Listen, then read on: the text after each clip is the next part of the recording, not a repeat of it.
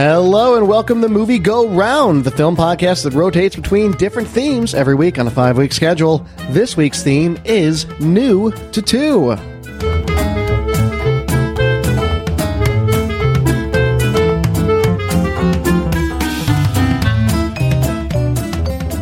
Hello, everybody. My name is Brett Stewart. Joining me for New to two people who have never seen today's movie. Nicole Davis, how are you? I'm well, although I'm familiar with the story as a former English major. But yes, I have never seen. Yeah, this. Second time I brought this story. Yes. We'll have to get to that at sometime during the during our chat. Yes, absolutely. Wonderful. And David Luzader, how are you? I'm doing well. I was going to try to come in here sounding all Shakespearean, but that's actually like really hard to do and not sound really dumb trying to do it. So you're welcome. I forewent it, but happy to be here. Very good. Well, New to 2, as the name suggests, means that one host gets an opportunity to pick something that neither of the other two have ever seen before. I personally find this to be a very challenging category because, and I'm sure you guys encounter this at times as well, between the three of us, we've seen a lot of movies. So it can be very hard to find something that the others have not seen. So I pick something that I knew you hadn't seen. It's exclusive to Apple TV Plus, and it just came out in the last year. So my odds were good that you guys had not seen this film before, and you hadn't. And before we get into that, announcing next week's theme, can we just talk about, that's where one host has the opportunity to bring something to the panel that we just really want to talk about. We've never had a chance to bring on the show. It doesn't fit neatly or at all into any of the other categories. And we spun the wheel. And David, one of your picks won. It's going to be 2008's Speed Racer. So be sure to check that out if you'd like to follow along with next week's episode. But this week, we're going to talk about Macbeth again, because I love to bring Macbeth to this show, apparently. The Tragedy of Macbeth that came out last year in 2021. Macbeth and Banquo, two generals for King Duncan of Scotland, are returning victorious from the battlefield when they encounter three weird sisters who predict Macbeth will become king and Banquo will be a father to a line of kings. Macbeth, after his wife urges him on, destroys everything he loves to seize and hold power. It is a tale as old as time, and this particular version of it, the reason I picked it, and I wanted to share it with you guys, my love of Shakespeare has been well documented on this podcast. We've done 3 or 4 Shakespearean adaptations. Similarly, my love of plays turned movies and how the creatives behind them make the decisions they make to have a fluid adaptation in that regard.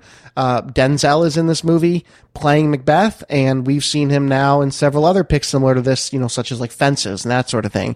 So I really love to see how these creatives bring these to life in a very different medium than on the stage. This particular version, the reason I wanted to show it to you guys is because it's a Coen bro movie. It's only one of them. It's not both of them. It's Joel Coen is the one behind it. For those unfamiliar, Joel Coen has long been the filmmaking expertise behind the duo. He is the one that was often credited as the only director in their early works, and he's the guy that really is behind the camera, has that kind of magic behind the camera that we know and love from Coen movies. And Ethan Coen comes from a playwright background. So he, everything you know and love from the Coen brothers that's been written has been from him.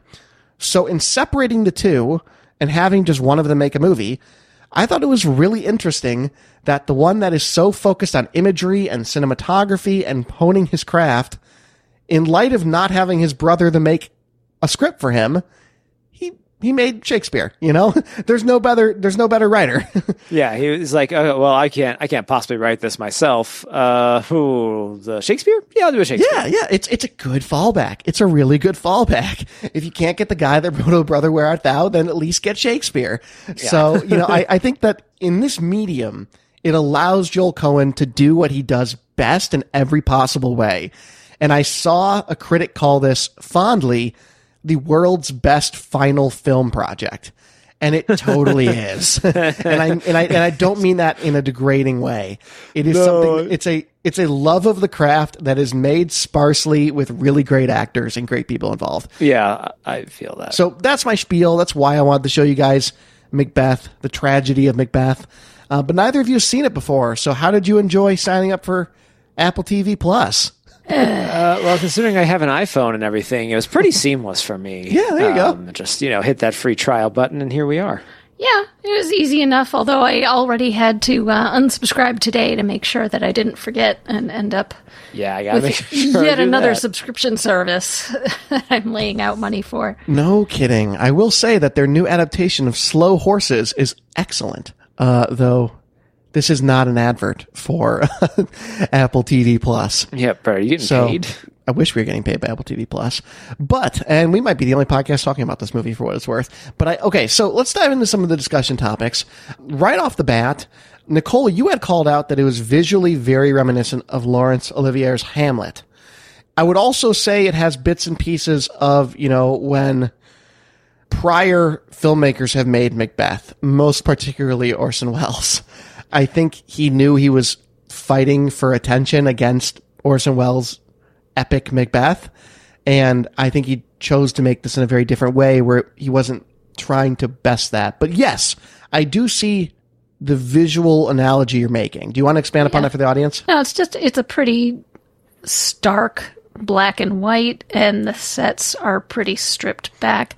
Laurence Olivier's version it looked like stages, pretty much, but relatively elaborate stages. This looks like the most stripped back staging that's possible, even. This looks like something that was put together by a professional company, but put together by a professional company in 2 weeks, kind of thing. On a budget. very strict budget. Yeah. This looks like if Kanye and Kim were your house decorators, just like 3 pieces of furniture. This is not what I would picture if you told Then you have not watched The Kardashians on Hulu, available now. No, I haven't. Weirdly enough. I have not. You're correct. You are correct. I hate that I just outed myself for having watched that. No, their entire house is just like stark whites and like stone furniture. That tells you they have cleaners in every day. Yeah. Yes. No, you're absolutely right. This is when you fondly refer to this as like a film project, it is because it is so stripped down in every sense of the word, and even things that should be bigger aren't. Like the castle invasion is not a castle invasion. You don't see anyone invading. You barely see the whole piece with the trees moving. Macduff just kind of shows up. Right. Yeah, it does. It feels like somebody was like, hey, so they said we could use the warehouse, but we've only got from 3 to 4:15 on Saturday, so we can't set anything up. And then they just went with that. Right. They were filming Westworld before we got here. We're going to have to go black and white so you don't see all the colors. Right, exactly, yeah. Yeah, but here's the thing, though. On the flip side of that, I strongly believe, and I think this is to the caliber of the acting in this film, that the acting is strong enough and the performances are strong enough that they're not brought down by the lack of scenery. And more so, I would say that this is the most accessible, short of like maybe certain things like Romeo and Juliet. And to me personally, I find tragedies a little bit less accessible sometimes. Like I think like Midsummer is a really easy one for beginners and Shakespeare. I know Romeo and Juliet's a tragedy, but that's another one that's fairly accessible. Point being is I've never found Macbeth incredibly accessible when I was younger. No. And this, I think, is pretty accessible. I think the acting is so good that you can have difficulty with Shakespearean dialogue and have a fairly firm understanding of what is happening and the motivations driving every person. And I think that is in part due to the incredible physicality and acting of this. Denzel looks distraught and wrecked from the inside out. And Frances McDormand really looks like a wife you shouldn't listen to. And like all these things are falling into place for the acting pieces that I don't notice how sparse the set is. Okay, there's so much in that I want to poke at, but Yeah, that was like 3 discussion topics, so go ahead. But yes, I agree. I actually think it's kind of an advantage that the sets are so basic that it allows this production is clearly about the acting. It's not about telling the story in any sort of flashy or elaborate way. It's about letting the acting take center stage, both, literally and figuratively. But Lady Macbeth, a wife you shouldn't listen to. I mean, in this instance, no, he shouldn't have listened to her. But you get the feeling that she's been the backbone holding up his... Yes. Whether you want to call him a general or a duke or the Thane of The Glamis. Thane, which is ostensibly a governor. Yeah. That she's been really the one making sure everything is solid, and that Agreed. Macbeth takes her advice in almost all things. Mm-hmm. And he wouldn't have told her about the prediction if he didn't want her to push him, I don't think. Right. Yeah. That's an interesting interpretation. That's it. That is interesting. But there is this moment where Duncan arrives and keeps asking where Macbeth is, as if Macbeth isn't the only other physical thing in this courtyard. Like this pure white courtyard with no furniture, and Macbeth standing in the corner watching them. He's like, where is he? But in any case, when they send Duncan off to dine and Lady Macbeth comes back to Macbeth, and he's like, we probably shouldn't do this. My career's going just fine. Mm-hmm. Like, I got the right years. People like me right now. Like, let's not ruin a good thing. And that's when she really pushes him and says, no, I've never quite tuned into just how belittling and emasculating she is to Macbeth, when she just is spending an entire section of this play questioning his masculinity and his manhood and his ability to do what needs to be done. It's brutal. Yeah, I mean, she does it several times throughout the play. She asks him when he runs out of the dinner scene or whatever. He's like, "Are you a man?" Yeah, he's unraveling, and she is trying to keep this house together, but he's not making it easy. And she's got her own stresses. I think, Nicole, you pull out a good point there, that like, he heard this prophecy and he wants it. Yeah. But in order to get it, he's got to do some stuff that he's not, to use the wording of the play here, quote unquote, man enough to do on his own. So like, yeah, he goes through with all these, like, oh, I'm still having all these doubts. And she's being like, well, don't have these doubts, because this is what we said we're going to do. And this is what you're going to do, because we're going to be king and queen, and that everything's going to be perfect after that. I assume is what they're hoping for. No possible problems. Except that she creates a monster. So, which is, this is the first time I will give it this. This is, I think you're right, Brett, in that this is one of the most accessible versions of both Shakespeare's tragedies in general and Macbeth in particular, in that I had never really gotten the fact that things fall apart because of Macbeth's own actions. Mm-hmm. That if he had just stopped with the murder and didn't kill the two chamberlains that Lady Macbeth was ready to pin it on, yep, everything could have been fine. But as it is, once he kills them, then he has to kill someone else. Then he feels like he has to kill Banquo. Then he feels like he has to kill Banquo's child. Then he has to kill Macduff's child and children and wife. Yeah. And it just builds and builds and builds far beyond what Lady Macbeth had in mind. At least that's the way it's portrayed here. And it all comes apart. I'll give big ups to Frances McDormand, because I've seen Macbeth a couple times on stage, and a lot of the times she has played very much as like a conniving, pushing him kind of to do it, where like Frances McDormand here does play it as like she is a co-conspirator in this, but like you were saying there, Nicole, her plot was like, well, you're going to kill the king, and then we're going to coast on that.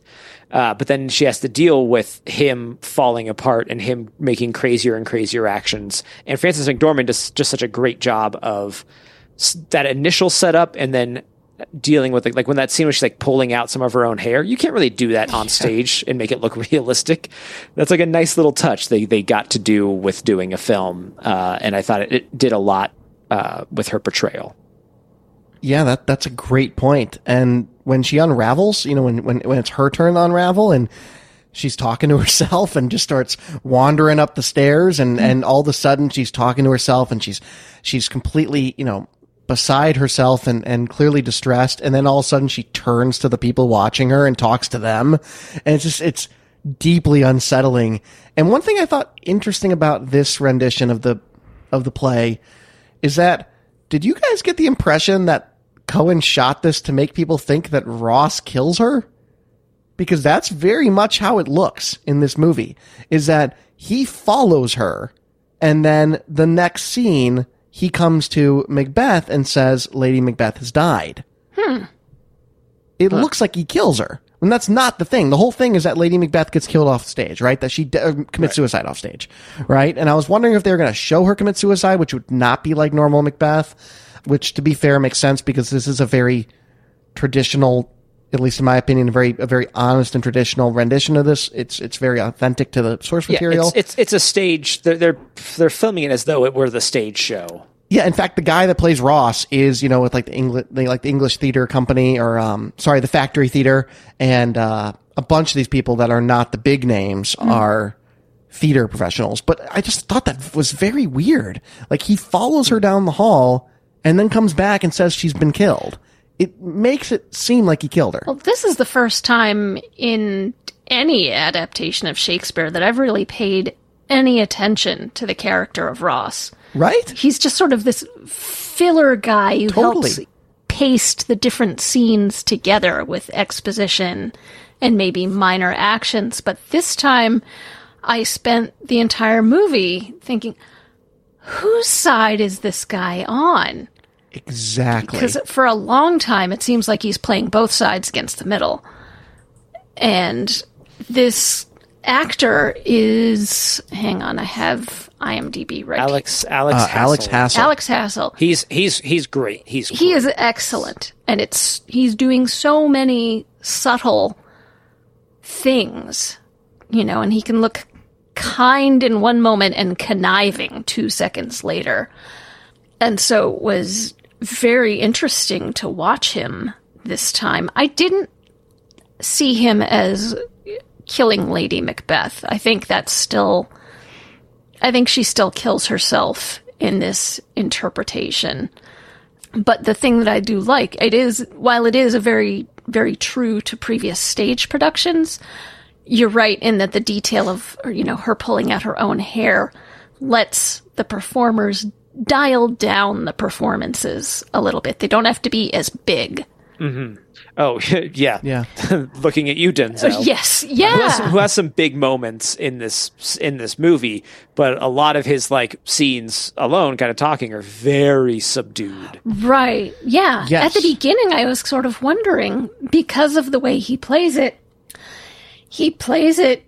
as a much weaker-willed character than I'm used to seeing from Denzel. Denzel always plays like these iron-willed characters.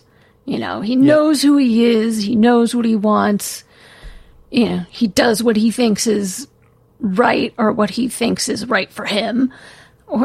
But this one, he's waffling so much of the time that it was unusual for Denzel Washington. And I wondered a little bit at first if he was maybe miscast because of how he was approaching it. And then by the end of the movie, I said, oh, this is genius. Oh, yeah. It's like, this is a man who isn't always 100% sure of what he's doing, and that's why everything gets out of control. Right.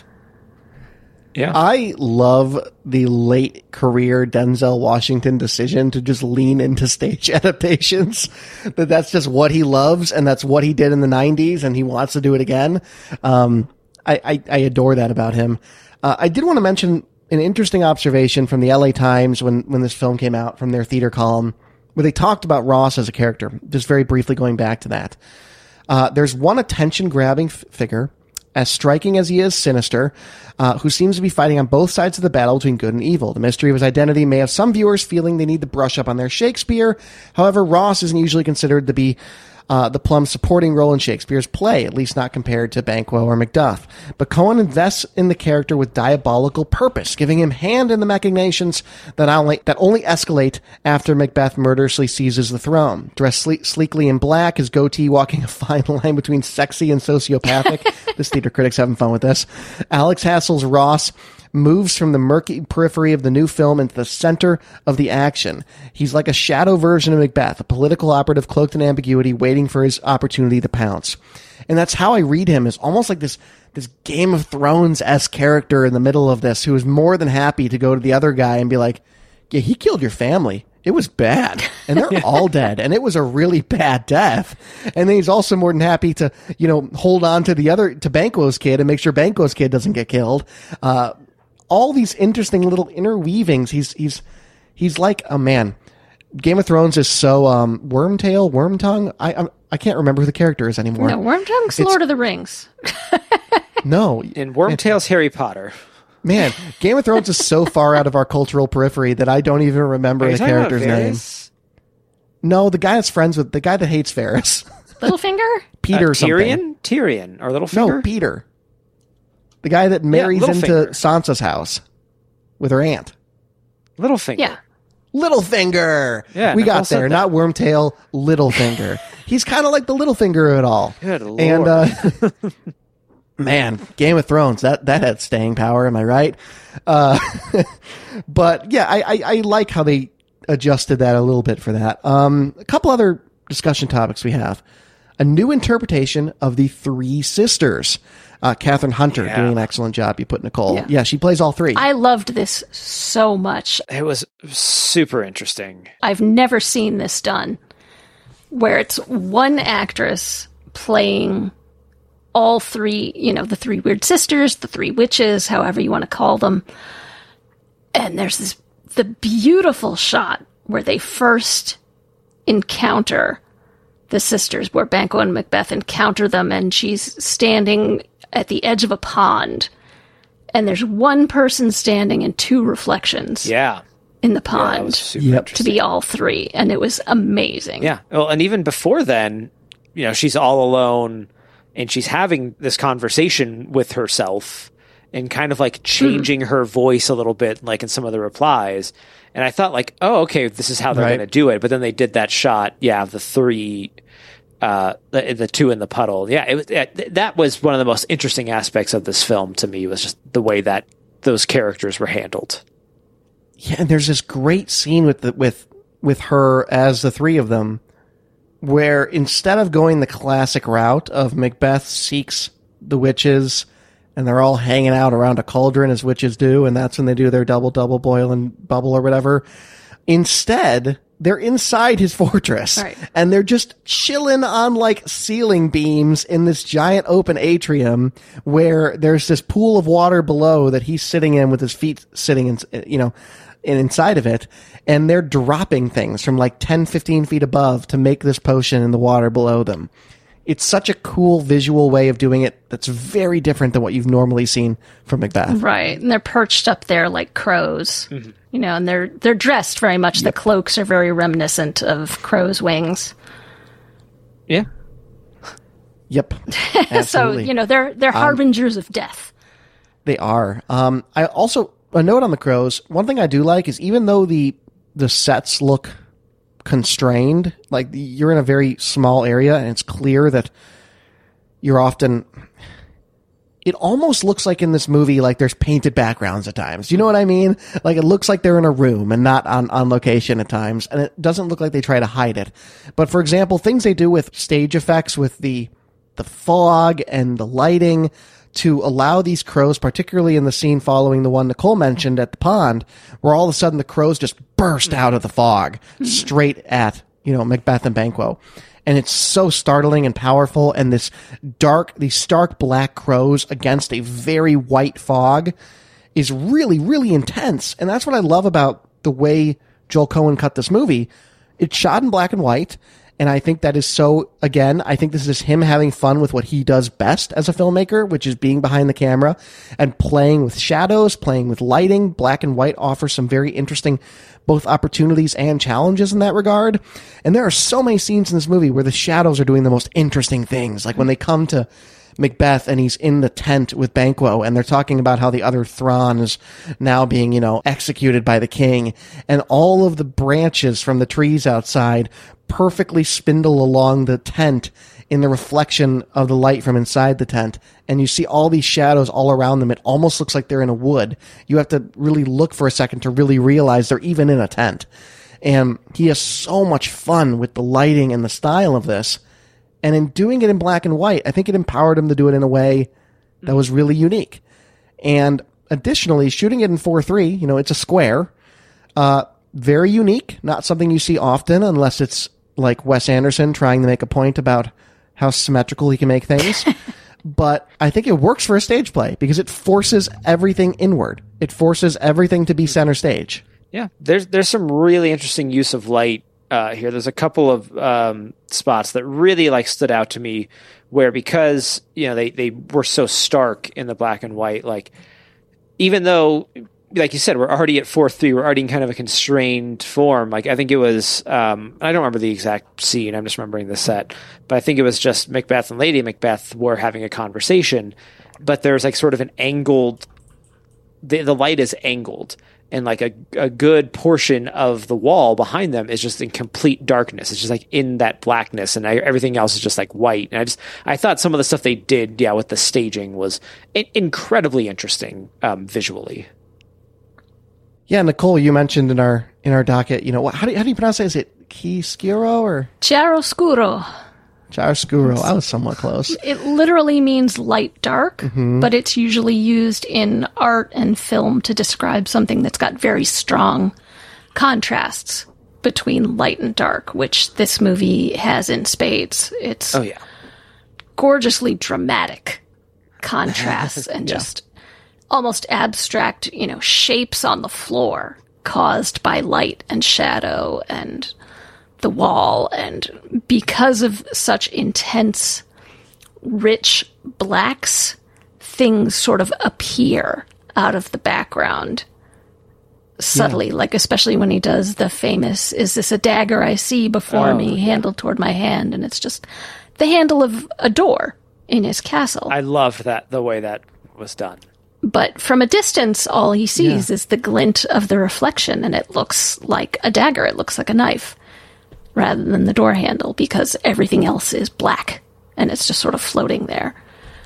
And Joel Cohen gets some amazing visuals using this sort of technique. And he also uses, I want to make sure that we credit Bruno Delbonnel, the director of photography, who helped to achieve that. Well, good job, sir. Yeah, absolutely. And the set design plays into it. He actually also did, you'd be interested in this, Brett, he also did Inside Llewyn Davis. Oh. The cinematography. That tracks. That tracks. As well as Amelie and a whole bunch of French films. Oh, interesting. Yeah, that's interesting, because Inside Llewyn Davis is, we talked about this when we recorded it, but it poses a difficulty of making a movie that is exclusively brown and dreary continually interesting. Very fascinating.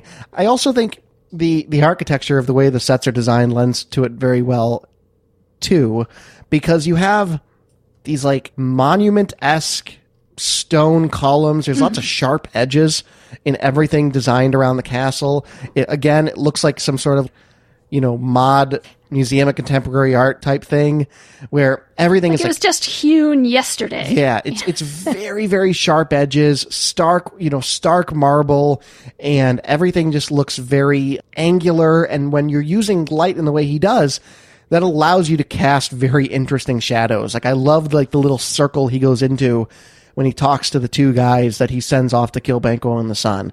And there's so much happening just in that one room because there's pillars surrounding the room, and he'll walk from light to dark in the pillars, and he goes darker every single time he goes a little bit more mad, and he starts talking about how they really need to go ice these guys because they're a problem to his candidacy as a long-standing king. Just fantastic work there on that end. Mm-hmm. Alrighty. Some other discussion topics. David, you actually mentioned this right now. The stripped down sets are reminiscent of a stage production, almost community theater-like, but they allow for the actors to really fill the space. We've touched on that a little bit already. Yeah. We've said quite a bit about that. It's just, they like community theater, like sort of like that thing earlier of it's the best final film project that someone's done. Like, it's not an insult. It is when you have certain constraints like budget or space or whatever. Like, you have to get creative, and they're this is a showing of, they probably didn't have necessarily, I'm sure the budget wasn't huge, but they probably could have thrown a picture up on the wall, but they didn't. And that lack of addition, I think, added something to the movie. I would assume that this movie, from a industry perspective, is take Joel Coen, make something super artsy with very well-known people, and please win us Oscars. Yeah, more or less. Please validate Apple TV films. Did not win any notable Oscars, but was nominated for all of them, obviously. So this, I mean, it is an Oscar baity film to the nth degree, but that's fine. Like, it's great. Well, they should have nominated hair and makeup at least, just for Brendan Gleeson's like hair and beard. They're just, they're just so thick and soft looking and wavy, and it's just like, this is how a king's facial hair should be. Yeah. We hadn't even mentioned Brendan Gleeson is in this very briefly, but it's Brendan Gleeson, so he's great. Also, Stephen Root is in this movie. Yes. Yeah. The porter. Comic relief. Yeah. And it's Stephen Root doing what only Stephen Root can do. Almost unrecognizable. It took me a couple minutes. It took me a second. I was like, cause I've been watching a ton of Barry, because Barry's on right now, and I was like, yeah, that looks like Stephen, but that can't, is it? And it was. He's one of the few people doing an accent in this movie. Yeah. Yeah, no one else leans into that. Frances McDormand and Denzel are both just sticking with their American accents. Yeah. Thank God, by the way. Yes. I was thinking about that halfway through this movie. I'm like, what if Denzel was trying to swing Scottish? Yeah. Like, oh God. This movie was nominated for, Best Actor for Denzel, Best Cinematography, Best Production Design. Did not win any of them. But interestingly enough, Denzel's 10th nomination for Best Actor, making him the most nominated black actor in Oscar history. Hey, nice. Interesting.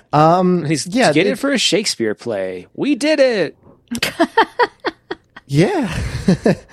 and you mentioned here in the docket, David, second time Brett has brought us Macbeth. We mentioned that, but it is the second time though I would say the last time I brought Macbeth is not as Macbethy. Well, it was an adaptation of Macbeth. Throne of Blood is its own flavor, though. It is. That's what I mean. It's like, this is Macbethy. Right. Well, everyone is dressed in like Scottish. This is literally Macbeth. Like, it's in the title. Yeah. Right. I did not get the opportunity to bring. Okay. Side jag. Nobody watched for at least 15 weeks The Northman, because I want to bring another. That probably it's okay if you do. I understand. I want to bring another Shakespeare adaptation, even though it's not. It's what Shakespeare adapted. So, because it is the Norse myth that Hamlet is based off of. And it's really interesting to see what they did with that movie and how Hamlet-y it gets at times. And yeah, if you're down for like 2.5 hours of Alexander Skarsgård screaming at you. I have had that dream before. Yeah. We got out of it and I was like, hey, Claire, do you want to go to dinner? And she's like, I'm not hungry anymore. It is a violent movie. What percentage is he wearing a shirt? Oh, none. I don't know if he ever wears a shirt. No. He goes undercover for like 10 minutes and wears a shirt, as if it's not very clear who he is. Well, he's wearing a shirt. They'll never recognize him. Right. With those pecs. Yeah. The Northman. Check it out. But it's on Peacock streaming now, so it'll be easier to get. But in any case, yeah, you mentioned this is the second time I brought us Macbeth. It's also the second time I brought us Denzel in a film version of a stage show. Listen, that's Denzel's fault because he likes the same things I do. Like, oh, I see. If this dude's going to keep making dated high school classroom adaptations of beloved literature, then I'm going to keep buying tickets. I love what he does with it. Though you were right. So earlier, you want to watch Nicole. Clueless, is what you're telling me, right? Yes. Yes. 10 things I hate let's about watch you. Clueless on this show, please. I would love to talk about Clueless. That would be kind of fun to talk about, actually. That'd be kind of fun to talk about. We need to add that to Can We Just Talk About? Though you mentioned earlier, Nicole, a very different style in Fences than here. Yes. Yeah, much bigger in Fences. A couple other great. Yeah. Oh yeah. In fact, Fences is all about his toxic masculinity and how dare you threaten how manly he Right. is. And this adaptation is more about Lady Macbeth's toxic masculinity. Right. Or at least her toxic interpretation of what masculinity is. You know, this is the first time I've seen, I think, in an adaptation where Lady Macbeth's famous soliloquy, you know, the foul spirits unsex me here and fill me with something or other. I'm very sorry. I can't remember the whole thing. But most interpretations I've seen try to make that like sexy, but what she's literally saying is take away my femininity and make me man enough to force Macbeth to do what I want and to do what we need for us to be rulers. Frances McDormand, man. Yeah. Well, I mean, she is she's just never not amazing. effortlessly fantastic in this. She's great. One quick call out as well. And David, you referenced the scene a little bit earlier. We haven't talked about Banquo's ghost.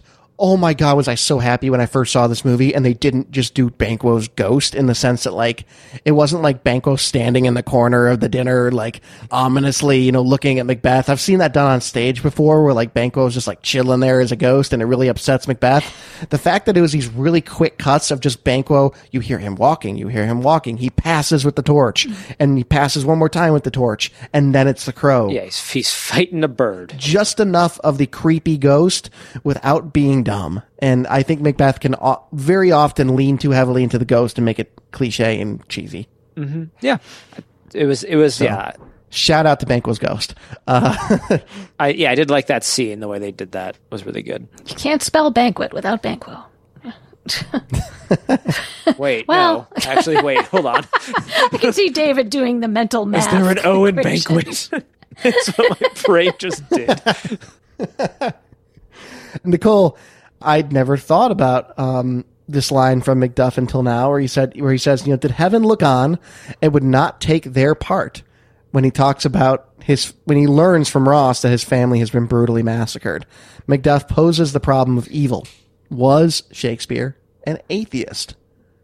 I mean, it's pretty clear from how irreverent a lot of his work is that he was not a devout man. But yes, this really made me wonder this time if he was a complete unbeliever. In that this is the classic problem of evil. If God is, I forget exactly how it is, but it's basically just, you know, if God's omnipotent, why doesn't he intervene? Mm-hmm. Right. In this sort of thing where the innocents die. But this is it's so beautifully put, you know, did heaven look on and would not take their part? Is it refusing to intervene in this slaughter? You know, the guy picks up the little boy and throws him into the fire. Straight up yeets him right in there. He does. Yeah. Look, I mean, now we get to broach the great topic. Was Shakespeare a real person? Or was it several people? Oh, well, going back briefly to this, at least in my experience with people of faith, this tends to be one of the hardest hills to climb in that faith, because you look at the horrible things happening in our world. We don't need to talk about them, but we all know they're really, really, really bad right now. And you have to say to yourself as someone of faith, how does he let that happen? You know, or they, or whoever your deity is. I don't know if it necessarily means that Shakespeare is an atheist as much as it means that we've been questioning, wrestling with that for as long as you know, we've had organized religion and the belief that there is an omnipotent force that for good in the world, right? Like, It's an interesting question, but I think it's something everyone faces at some point if they have faith or are attempting to have faith. Or I think it's these philosophical questions that, we've always, like, why do bad things happen to good people, you know? Right. Oh, I remember now. It's if God can't intervene, is he omnipotent? And if he can intervene and doesn't, is he worth worshipping? That's getting a little heavier on it there, for sure. Email us, hi@mgrpodcast.com. Send us. If you would like to your weigh dissertation in on, you know... I'm summarizing. I'm just summarizing. No, I'm not going to argue No. I mean, it's one direction or the other. It's interesting. If you're a believer, that's great, and I'm happy for you if you have that and that comfort too. Well, no, but I think it's interesting that it gets brought up amidst everything that is happening here within the I was going to say the movie, but like within the show entirely. That it's. Yeah, and I don't think I would have caught on to it as poignantly as I did if you didn't have Ross being that character playing everyone off each other and going to Macduff and telling Macduff this, you know, because also like he kind of like leads him into it. He starts off and he's like, yeah, you know, and everything's, you know, it is what it is. By the way, your family's dead. No, he starts out, the guy is like, how is my family? He's like, fine. They're doing great, except for the fact that they are except they're all dead. Brutally dead, every single one of them. Right. Yeah. Man, I remember being in, you know, high school or junior high and just the cognitive frustration of like Macbeth and Lady Macbeth and Macduff and like Shakespeare was not great with naming in some ways.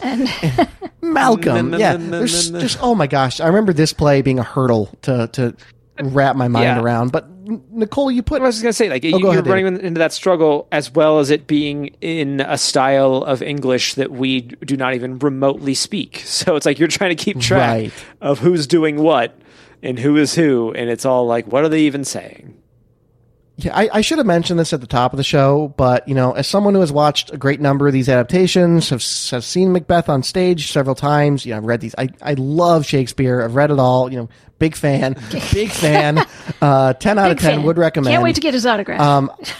Yeah, I did watch this with subtitles, and I think that you were wise to do so if you really want to try to absorb what's going on at times, because it's just one of those things where you're going to miss stuff even if you're fairly intimately familiar with it.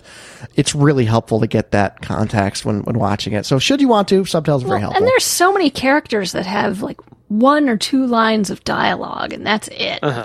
Yeah. Mm-hmm. Show up, say their thing, they're gone, or they stand around in the background in a couple other scenes, and that's all they get. You know, like Donalbain is one of King Duncan's sons, and he gets almost nothing to say. Yeah, but he gets a really cool scene where he rallies them in the forest, but the forest is like really tiny. Like it almost looks fake. It looks like fake trees, and then it has them all walking like in a perfect little forest passage. Mm-hmm. You're correct. It's weird looking. That's what I'm getting at. It's a weird looking shot. Led by Dudley. Yeah. That threw me. That was the one thing that took me out of it for a minute. Is that the person, the actor playing Malcolm, played Dudley Dursley in the Harry Potter movies. That's who that was. That's why he looked so familiar. That's Dudley. Yeah. Well, I'm sorry. That's the son I was thinking of. Okay, I mixed up my sons. Whoa. Yeah. Yeah, it's the hair. The hair threw you. No, I was wondering. I was like, that he looked super familiar, and I couldn't remember why. That's a little mind blowing. Right. Wow. Right. Still as entitled as ever. Oh my god. Yeah. What was his dad murdered? No, I didn't think quite so bad in this role. No, not as bad. So credit where credit is due. The film version. This filmed version was the clearest in communicating who each character is and how they are connected to the others. We've touched on this a bit, but I kind of want to round us home on that and say that, you know, I think you're right, Nicole. Just the interpersonal relationships, I think Coen does an excellent job of tying them together on screen in meaningful ways to help you follow it, even if you're not a huge Shakespeare fan or have been exposed to the material beforehand. Right. Like who's whose side, who is on whose side, who's loyal to Macbeth, who's loyal to Macduff, who's loyal to Duncan, who's going off on their own, like Ross, who's, playing everyone. I think just trying to make sure that he lives through the whole thing. Right. Yep. Because Macbeth has lost it. So, but yeah, this was the first time really that I was able to follow that very clearly. And I've seen a fairly recent version, not just Throne of Blood, but before that there was a 2015 version of Macbeth. Oh yeah, with Patrick Stewart and Michael Fassbender. No, different one. Michael Fassbender. The Patrick Stewart one was, I think, another stage. No, it's Michael Fassbender and Marion Cotillard. Cotillard, yeah. Oh, okay, understood. Yep. So I watched that. That one I would not recommend. It is that's a shame. deathly slow. I really wanted to see that. And I mean, I like a slow burn, but this was falling asleep slow. It went for the whole runtime of the play versus... Yes, it went for the whole runtime, and the music is very sort of slow and grinding in its own right. It's beautiful in its own way, but it does not help add life to the piece. So I can't say that I would recommend it, which I'm sad to say because I love Michael Fassbender normally. I think he's a fantastic actor. So I would definitely recommend this one over that. This is honestly one of the... I'm trying to think of how many adaptations I've seen. I would probably recommend this maybe over the Wells one.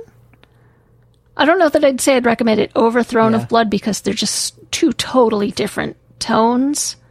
Oh, for sure. It's apples and oranges, really, just with the same base story. Yeah. But if you were looking, if you're a high school student studying Macbeth and you The test is tomorrow. want to make sure you understand it, this really helps a lot, especially if you watch with subtitles. If you stumble upon our podcast in lieu of reading, the play, welcome. And if you got another hour and 47 minutes to kill, it's probably easier to read the play. I mean, still read the play. It'll be on the quiz. Not that I'm promoting that. You should read the play. Yes, well, yes. Read the plays you're going through no, so you can kind of piece together what's going on. There you go. Yeah, there you go. Subtitles are reading the play, right? No. Other random shout out I had a note on was kind of someone new to the scene of filmmaking. Moses Ingram shows up as Lady Macduff. Lady Macduff. Yeah, if you hate her for existing in Star Wars, please unsubscribe to our podcast. Yeah. Because that's like a whole thing now. That poor woman has just gotten an unending onslaught of racial hate, and she is awesome in Obi-Wan. And she's good here. So many of the Inquisitors are established as even being women of color. Ugh, whatever.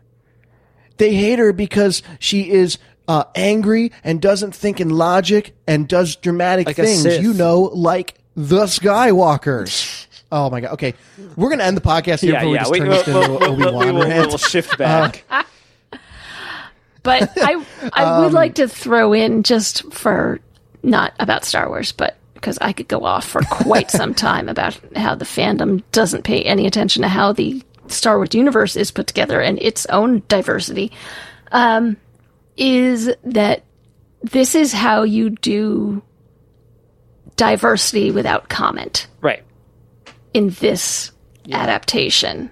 There are many actors of color. It's not remarked upon. It's not used for contrast. Like people of certain races aren't part of all one family versus... Right. Or a class or something. Right. Yeah, exactly. There's people of different colors in each segment of the different houses in the play, and they're just there, and they're all doing the Shakespeare, and everybody is doing a fantastic job. I can't say that I saw any weak performances here. Yeah, everyone does they even the small bits, they are doing what they need to do for that role.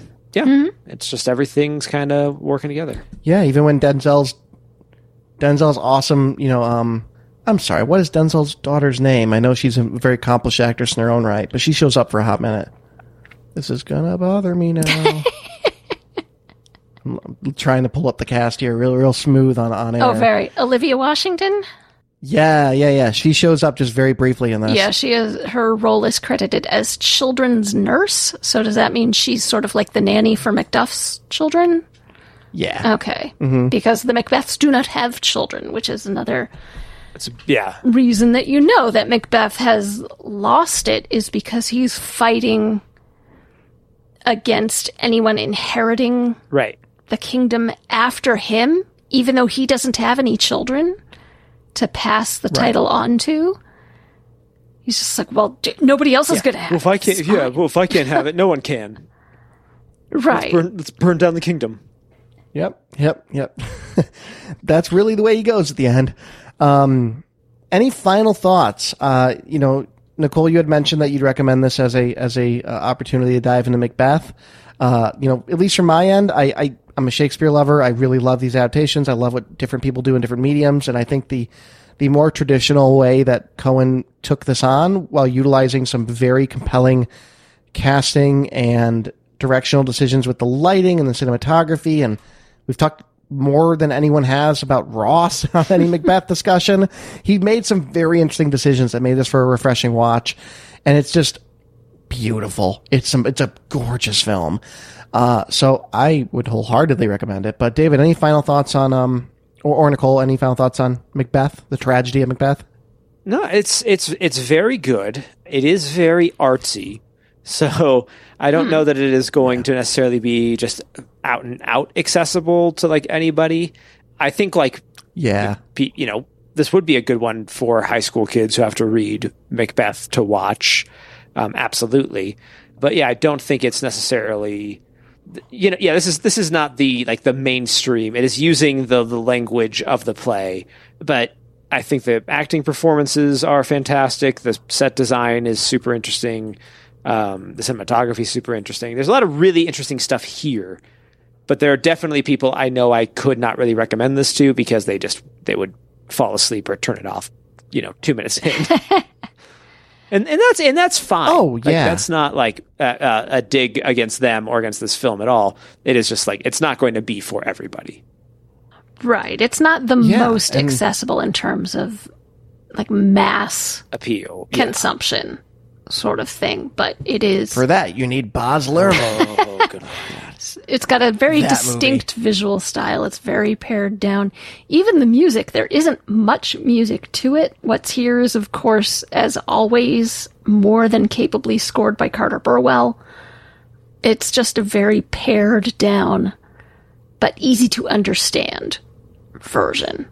So if this is something that you've ever struggled with in the past, I would definitely recommend Yes, this. they take out some of the stuff to they've condensed the story down. It's an hour, actually almost 2 hours. They don't condense down that much. Never mind. Strike that from the record. Yeah. I don't know why I had it in my head that it was shorter than it is. Right. I will also say, based on what you just said, Nicole, I think there's an element as well where there's kind of a lack of great Shakespeare adaptations that like teachers have the opportunity to show in the classroom. There's some really good ones, and we've watched some on this podcast. And there's some ones with big names. You have the Merchant of Venice one with I know Joseph Fiennes is in it, but who plays? I know Jeremy Irons is in it, but obviously Al Pacino. Al Pacino's in it. Duh. You have that one, and then you have like the David Tennant, Michael Caine, Hamlet, and like you have some of these ones that like teachers show in their classrooms, and there's some great adaptations, but I don't think any of them. I find this to be more accessible as we've talked about, but I find the production value to be a lot better, even though it is sparse. There are some Shakespeare adaptations that have some rough production value. Have either of you seen The Last King of Scotland? No. That's with Forrest Whitaker? Yes. Yeah, and James McAvoy. I've not seen all of it. Okay. And then there's another adaptation I know of that I haven't seen called Scotland, Pennsylvania. I haven't seen that either. That's a loose adaptation of Macbeth. I might look into those at some point. Interesting. Okay. Because like I've seen, for example, there's an Indian adaptation of Hamlet called Hader that is very good. Very, very, very good. Among the best. I know they had the King movie a while back on Netflix that was, playing with what was it, Henry the Fifth? Oh, okay. Timothy Henry the Chalamet. Fifth. Yes. So yeah, there are with Timothy Chalamet and I think Batman's in that one. What's his Robert name? Pattinson. Yes. At least he's Batman now. Now that I recall, and that's a big step up. So, my point is that I feel like there is a lack of really, really strong productions at times that are accessible to an audience. And even though it is artsy, I feel like you could show this in a classroom and keep kids interested longer than trying to show them whatever the hell Baz Luhrmann made. Hopefully. I'm sorry. I hate that movie. It's pretty dumb. You can write us hi at mgrpodcast.com. It's pretty dumb. It's not for everybody. Yeah.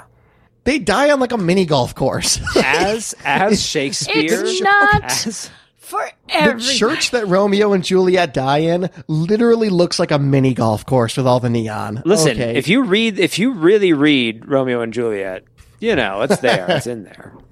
In its context, he was writing, pop stuff for lower class audiences. He was writing about two stupid teenagers who were 14 years old. Yeah. Being like, we're so in love. Exactly. Yep, absolutely. All right, guys. Well, The Tragedy of Macbeth, check it out exclusively on Apple TV. Hopefully, in the distant future, they will remove the exclusivity so you don't have to have Apple TV, but you do unfortunately have to have it now. A reminder, next week is Can We Just Talk About, and it's going to be 2008's Speed Racer, so check that out. But let's go around the horn. Nicole. Another Shakespearean adaptation. Classic, well-known. Classic literature. Nicole Davis, where can people find you online? You can find me at Nicole_Davis on Letterboxd. Very good. And what about you, David? People can find me, Davluz, that is DAVLUZ, Twitter and Instagram. Find me there. Very good. You can find me on Twitter at hi. Wait, no, that's our email. You can find me on Twitter at I am Brett Stewart. Clearly, guys, I was sick a week, and then I was out a week, and awesome Phil Rude was here. It's been a hot minute. I forgot my own Twitter. It's I am Brett Stewart. And I have a feeling, I'll tell the audience this, I'm getting married here in a couple weeks, and I would predict that we might have some more awesome guests, just like Phil, popping in here and there as I continue to kind of figure out what's going on with that. Yeah, Brett's going to be busy. It's kind of a busy time, but here's the thing. Post-honeymoon, I will have run out of time off and other things, so I'll be right here where you need me. But in the meantime, we will be with you, myself included, next week for Speed Racer. We'll see you then.